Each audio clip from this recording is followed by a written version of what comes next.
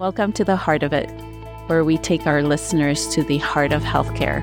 I'm your host, Dr. Victoria Lee, and I'm thrilled that for our first season, we'll be speaking with some of the exceptional people at Fraser Health that are at the heart of healthcare. As we begin today's podcast, I'd like to start by acknowledging that we are joining you from the unceded, shared, and traditional territories of the Coast Salish people, particularly Keetsi, Kwantlen, Coquitlam, Tsawwassen, and Samiamu First Nations, as well as home to Surrey Delta Métis Association. Today, I'm honored to have Trudy Robertson with us. She's a clinical nurse specialist and has been a member of our Fraser Health family for over 40 years. Welcome, Trudy. Thank you. Thank you for having me. Well, I'd love to hear about how or when you knew that healthcare was your calling. I was a teenager when I decided to become a lifeguard and swim instructor. And I got introduced to the pathophysiology of health in terms of rescuing people and learning about injuries and prevention. And as I got more good at swimming and became a lifeguard and instructor, I really enjoyed the health side of it, in particular the prevention. So that was how I put myself through nursing school. When I think back to where I was and how I got there, it's just been an incredible life path for me. Well, and in 40 years in healthcare, I'm sure you've seen it all. Yes. Well, maybe not all. A lot. But a lot. Yeah, because there's always surprises, I find, in healthcare, right? Yeah, for sure. And what brought you to Fraser Health specifically? Well, my partner had a career change. We were living on Vancouver Island. We moved to the Lower Mainland, and I was raising children and had been a nurse for a number of years at that point, but I wanted to get back. I was too afraid of being out of nursing too long. So I did a casual position in long-term care. And did that for a number of years. And then I felt it was time to go into acute care nursing. And you went into specifically into neurosurgery and neurosciences thereafter more broadly. Can you talk a little bit about what the pull was to that specific area? Well, I always say that I never really chose neurosciences. It did choose me because being casual and having just certain days of the week that I was available to work. I was deployed mostly to the neurosurgery unit at Royal Columbian Hospital. It fit my schedule and my work life, but it was a difficult type of nursing to learn initially because there hadn't been any educational programs in my nursing schools around that piece. So you learned by your colleagues and they mentored you and they taught at the bedside and explained the mystery of neuroscience. Yeah. What are some of the mysteries of neurosciences? So the mystery of neuroscience is, how does the brain change? How does it work? And why does focused rehabilitation efforts actually improve function? And it's through neuroplasticity. We know that the brain, for some reasons we don't understand, does not heal, and yet in someone else it will. And there's a lot of explanation for that. You know, their health status, their lifestyle, all those things really contribute to a healthy brain. And when it's injured, we don't always know how the patient will recover. We do our very best with our treatments and therapies and including family as a part of the care plan. But it's always a mystery as to how our efforts and how the patient will do. We never really know. I say there's miracles in neuroscience and there's tragedy in neuroscience for reasons we don't understand. The brain is a fantastic organ. It surprises us. So I really look to the RN leaders on the ward to help explain a lot of what we were seeing and how to manage this vulnerable population. And it was really at their encouragement that they they invested in my knowledge and in my potential that I figured if I was going to be deployed to this unit as often as I was, I might as well learn and get good at it and be able to function as independently as I could and be a part of that healthcare team. There's personal connection to that specific area, right? There is, yeah. Neurological conditions, is much broader than I think a lot of people can appreciate, right from, in utero right through to the dementia we're seeing in older adult life. But my mother had a brain aneurysm when I was in my early 20s. She survived. She's still alive today.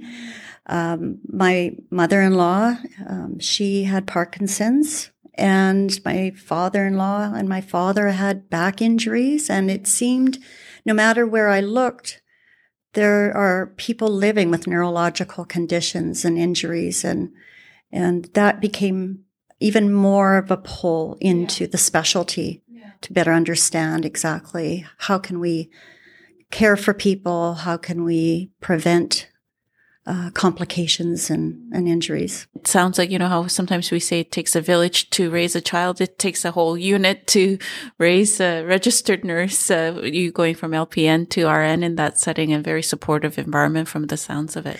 Yes, and it still is very supportive of each other. And I went on to be the educator of that unit and then a clinical nurse specialist. So it was really full circle of being mentored and investing in the potential of our staff to being the mentor. And what do you see that's changed over time? So I think there has been change in our organization, in leadership, in technology, in research, of course. And that has been, I think, our number one reason to change is to stay attuned to societal change and demographic change and population change.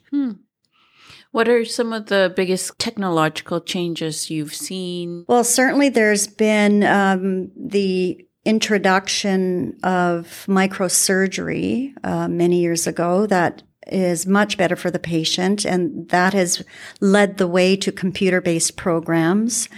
Currently, we are in stroke care, we are having a lot of discussions around AI-based medical imaging software in order to better diagnose and guide treatment and predictability around treatment and outcomes for stroke patients. And that's been a huge success in Fraser Health and across our province and across Canada. So we are exploring what more can that do, but it's a very good example of how AI-based programs can actually target improvements in healthcare. Seeing those results on the ground must be pretty exciting because you're actually seeing it in patient care and what kind of difference it makes. Yeah, it is very exciting because it has changed the way we care for people.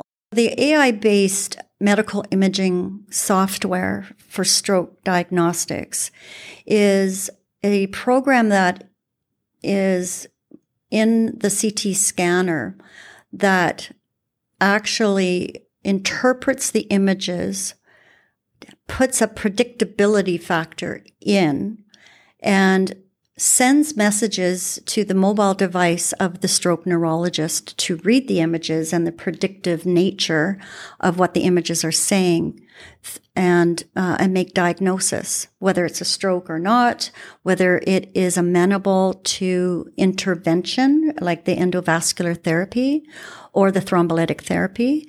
So, and that's all very rapidly done because we have targets for treatment. 30 minutes for a thrombolytic or a clot-busting medication for those patients that are eligible, and within an hour for the endovascular procedure. So the clock is ticking, and we can reduce our door to thrombolytic times just by the speed of a stroke neurologist looking at these images on their mobile device. And that's why time is brain. That is why time is brain. One of the stories I've told has been around the introduction of endovascular neurosurgery. So when a patient, if they have an aneurysm that is rupturing or not yet ruptured, the interventionalist can actually put a catheter through a puncture into a large vessel in the groin and feed up catheters and devices within that catheter to retrieve either a debris or to expand the vessel in the brain. And what that meant was no longer did we have to have an open operation procedure for someone who had an aneurysm, that they could actually go through endovascularly through the vessels into the brain and treat it. And when we had that very first case, this patient that we had actually was discharged the next morning, which we, for open craniotomy procedures, would take 4 or 5 days in hospital before going home. It was just absolutely groundbreaking in neurosurgical procedures and improving patients' lives and their outcomes, that we can actually take technology and use it for better treatment. In fact, when the patient was discharged that morning, the staff came out of the lunchroom just to watch her walk down the hall with her daughter. And we had never seen that before. I imagine for the first patient, she also must have had her own experience. What was that like for her? Yeah, she had full trust in the neurosurgeon that was doing this first procedure. She was overjoyed. She was worried, I think, going into it, as all patients would be with a condition diagnosed that way. But yeah, we worked with her closely, and she was a part of her care. You know, she instructed us sometimes around how she preferred to do certain elements of her care. I imagine the other change that you talked about around demographics, you're seeing quite a bit of that change impacting day-to-day services as well. Can you share a little bit more about that too? Yeah, our systems are no doubt stretched, and capacity and access is always a challenge on a day-to-day basis.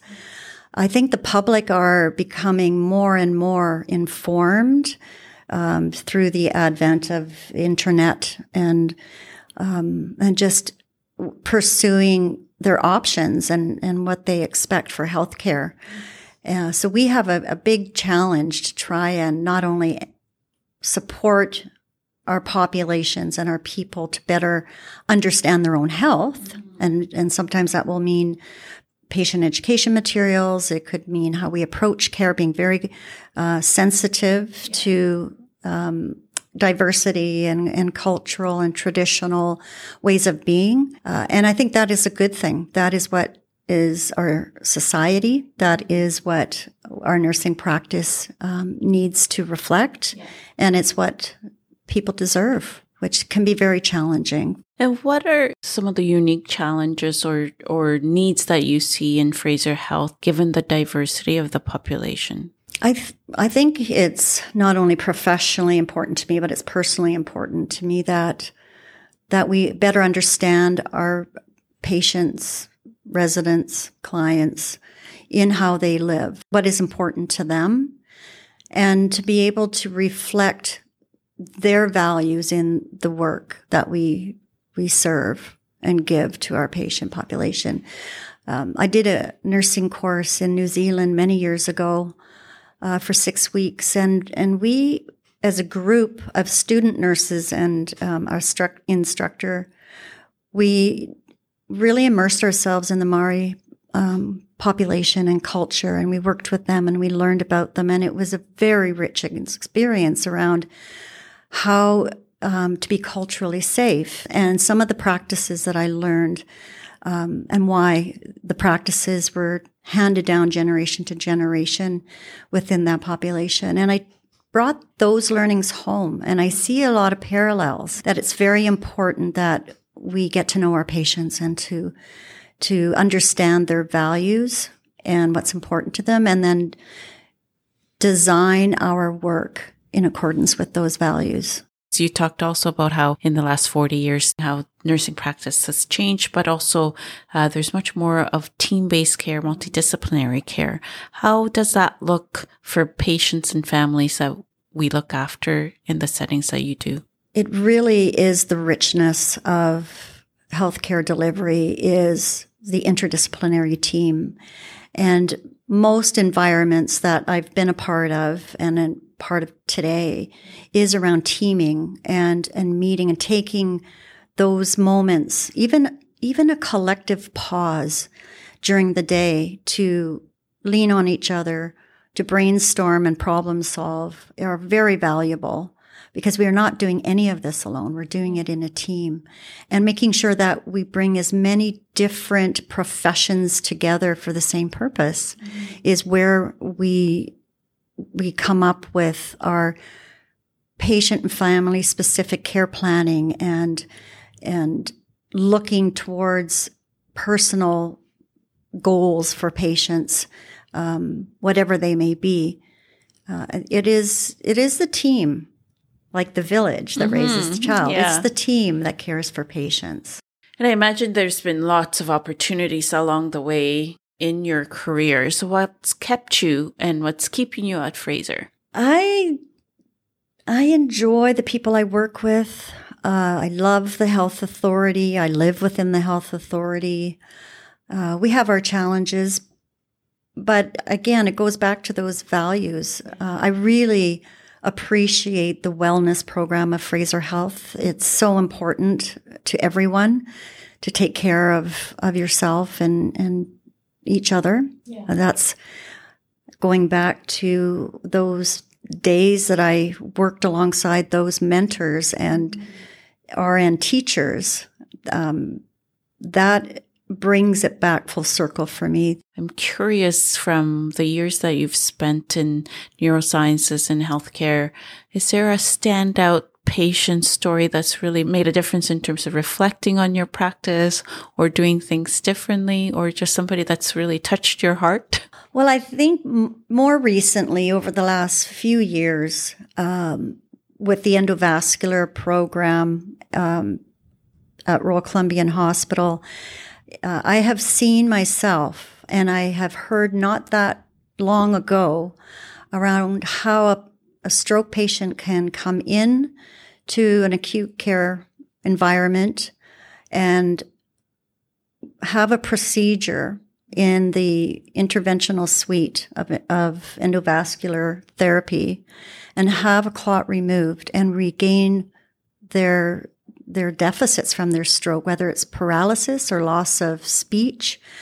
It can be that dramatic, and there's nothing more satisfying than seeing technology lead the way to instantly treat a problem like stroke that can lead to improved outcomes and regaining function, and in some cases going back to work. And that is a fairly new intervention over the last number of years that we have in Fraser Health and throughout the province, but it continues to be an important element of stroke care. And it is the future of stroke care. And the other area that I wanted to explore from what you mentioned and around that trusting relationship between the patient and the care team. From what you've observed, what are the key ingredients for that trusting relationship? Yeah, for sure. And I think it's communication and being transparent and making sure that the patient and family have had their questions answered, but just providing them that the information and keeping the lines of communication open within the patient, family, and team care model. The better we communicate with each other and with our patients and families, then the better we get to know them and identify risks and put actions into place to promote good outcomes. And in the times that you've been practicing, have there been any surprises? In SARS. Yeah. I was a floor nurse, and I remember that first patient that came in and how little we knew about it and didn't know how to care for that patient. And it was very uncertain times. So when the pandemic came, I was reflecting back on that SARS epidemic and how the healthcare system responded. So with COVID, absolutely, COVID changed a lot. And I was redeployed for about 5 months during that. Thank you for doing that. Yeah, any chance I get to be close to the public is where my heart is. But it was answering the call. So there was many of us, many people in all roles that were redeployed or worked differently because of COVID. But one thing it did do was change the way teams work. With it expedited virtual health, in particular for our outpatient clinics, which we still have used virtual health modalities now in our stroke prevention clinics and many other types of outpatient clinics. What would you tell yourself, Trudy, that was just starting out in nursing 40 years ago? I think I would tell myself to be adaptable to change. We live in an ever-changing society, and the way we do things will probably change. And I would tell myself, be okay with change. Flex with it. Roll with it. Trust that the organization is going to take care of all of the change management that we need, and be a part of the solution. Now, we're at the end, and there's a question that I ask everyone. What is one thing that you'd like to let our listeners know about our health system? I would like listeners to know that there are incredible successes within our health system at every point of care. And there is a lot of good people out there that are doing great work. We see it. Sometimes it's hard to find it, but it's there. Well, thank you so much, Trudy, for joining me today. And most importantly, your incredible career and work in healthcare. And as you said, at the heart of it, you said the closer that you can get to patients and public, that's where your heart is. And I think that's where the heart of healthcare is too. So thank you so much. Thank you. Join us next time as we continue to get the heart of healthcare. And please don't forget to subscribe and rate this podcast. The Heart of It is a Fraser Health production. I'm Dr. Victoria Lee, your host. Vanessa Wasno and Kevin Smith are our producers. Recording and editing is done by Fraser Health Communications and Public Affairs.